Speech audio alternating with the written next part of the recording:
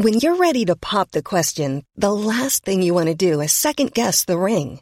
At BlueNile.com, you can design a one-of-a-kind ring with the ease and convenience of shopping online. Choose your diamond and setting. When you find the one, you'll get it delivered right to your door. Go to BlueNile.com and use promo code LISTEN to get $50 off your purchase of $500 or more. That's code LISTEN at BlueNile.com for $50 off your purchase.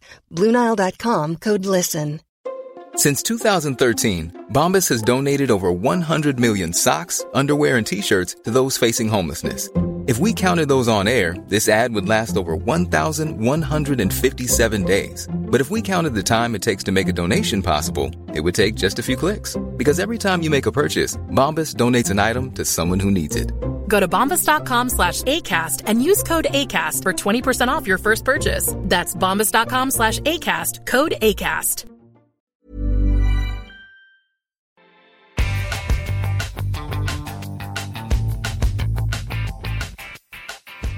Hello and welcome to the November edition of the Paediatric Research Podcast. I'm Charlotte Stoddart, and this month I'm joined by Roman Shapilo from Baylor College of Medicine in Texas.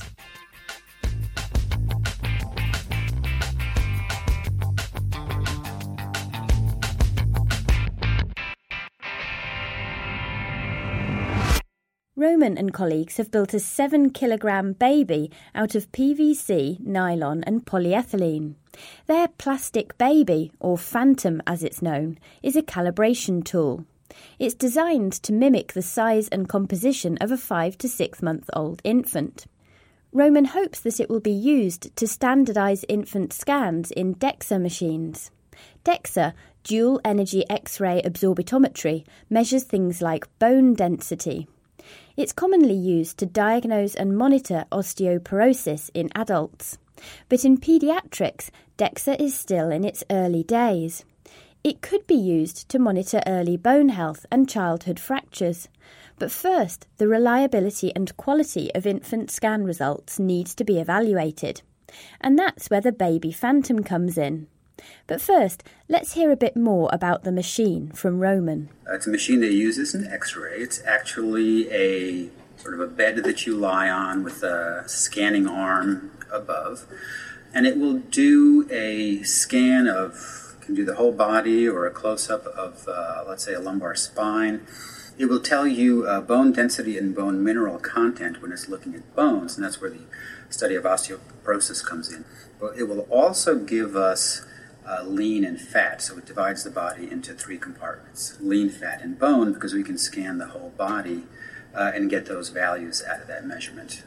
Is this a tool that's mostly used for research, or is it also used for diagnosis within paediatrics?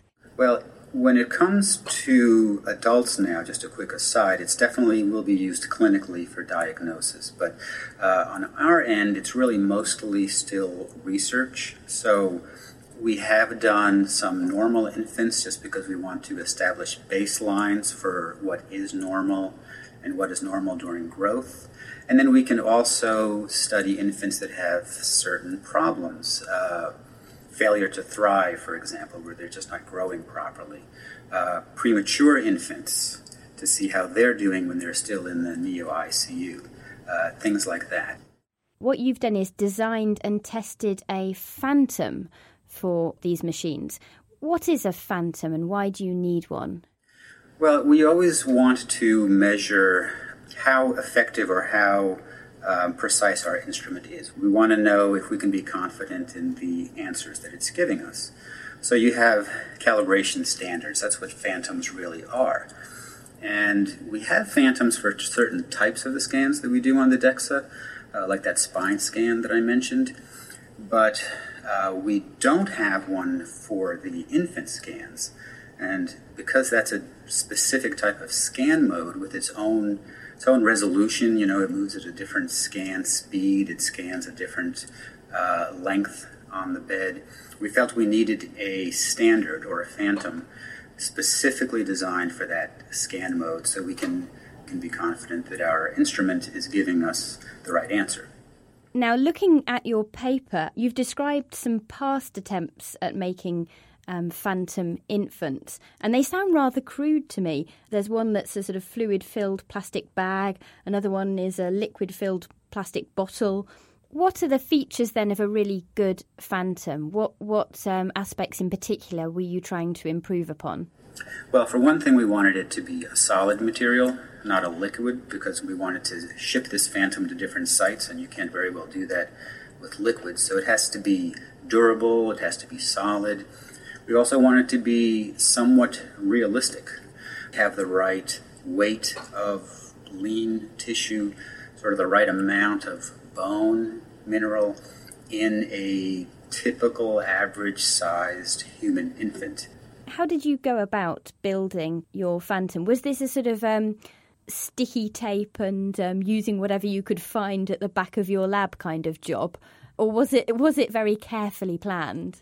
This was actually very carefully planned. We looked at a lot of different materials and plastics and did a lot of sort of literature searching on what are substitutes for different kinds of tissues. And then we purchased just samples of different kinds of plastics and metals and even some powders and such, and tested them to see, well, which material really was responding the best. And then there was a whole effort to come up with the typical infant size, which meant looking at standard references for growth, for head circumferences, for lengths and weights, so that the infant itself would be a realistic size. So it was quite an effort before we actually built the infant. So you used PVC for the bone, a nylon mix for lean tissue, and polyethylene for the fat. Were these good proxies of those things? Yes, they were actually pretty good. The best one turned out to be that nylon mix. It came pretty close to what we expected to see. The polyethylene was the farthest from matching what we expected to see. But what we actually talk about in the discussion of the paper is that none of that was particularly surprising. The fat compartment, it's the hardest compartment to measure. It has the highest error. And so we actually found that seems to be true because the polyethylene also was the one that missed the mark. And yet it was, on paper anyway, almost a perfect match for fat. Did you test your phantom in more than one machine, more than one DEXA? Yes, we did. The phantom actually was shipped around the country and measured at several different sites, and I think it ended up being about 10 different machines that it was measured on. And so we could compare all that data. And what did you learn from that? Well, some interesting things. The reproducibility on one machine was actually quite good, which is a good sign for investigators that if you are measuring a child and monitoring that child over time, that probably that scan will be fairly dependable. But the disappointing finding was the fact that the different instruments did not always agree. So they're scanning the same exact phantom, the same item, but the results were significantly different between the machines for the bone, the lean, and the fat. Some of the machines agreed fairly well, but others did not. So overall, there was not a common agreement. Can we trust the results that we're getting from these machines in that case? I mean, that sounds a bit worrying to me if the machines were getting different results. Well, I think the point to remember is that on a single machine, the results seem to be consistent. So even if they are not exactly accurate, if you're tracking someone over time, the machine probably will be dependable and you can trust it.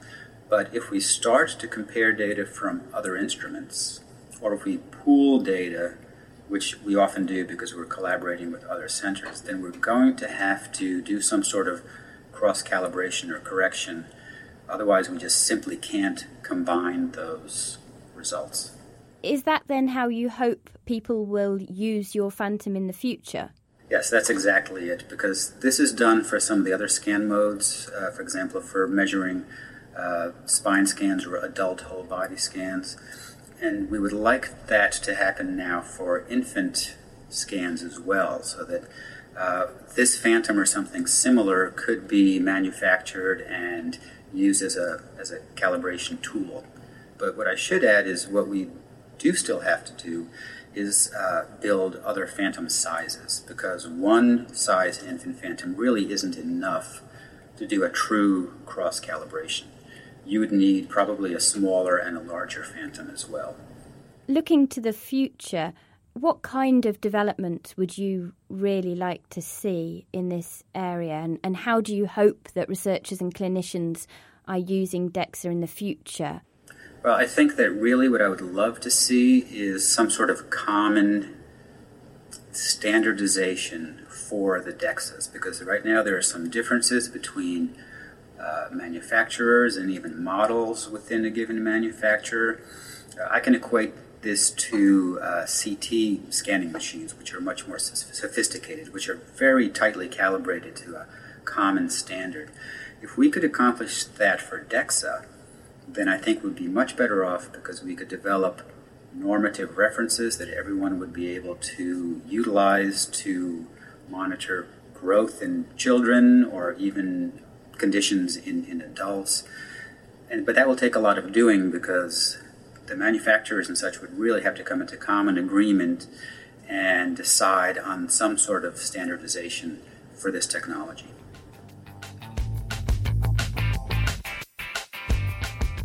That was Roman Shapilo from Baylor College of Medicine in Texas. You can read his paper online at nature.com/PR. That's it for now. Join me for more from paediatric research in the new year. I'm Charlotte Stoddart. Thanks for listening.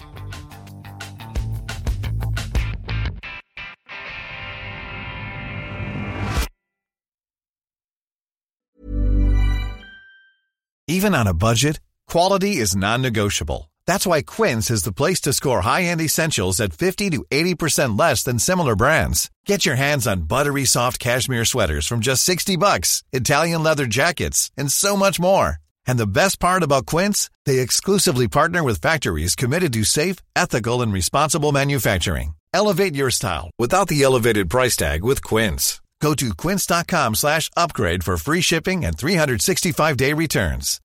When you need mealtime inspiration, it's worth shopping Kroger, where you'll find over 30,000 mouth-watering choices that excite your inner foodie. And no matter what tasty choice you make, you'll enjoy our everyday low prices, plus extra ways to save, like digital coupons worth over $600 each week. You can also save up to $1 off per gallon at the pump with fuel points. More savings and more inspiring flavors make shopping Kroger worth it every time. Kroger, fresh for everyone. Fuel restrictions apply. Save big money on exterior wall lights, now at Menards. Find your style with Patriot Lighting. Exterior lights enhance the look of your home. Choose from over 50 options from Patriot Lighting. Now through May 19th, get $10 instant savings on a single qualifying purchase of $100 or more on in-stock outdoor wall lights. Check out our entire selection of outdoor lights and see the rest of our deals happening now on Menards.com. Save big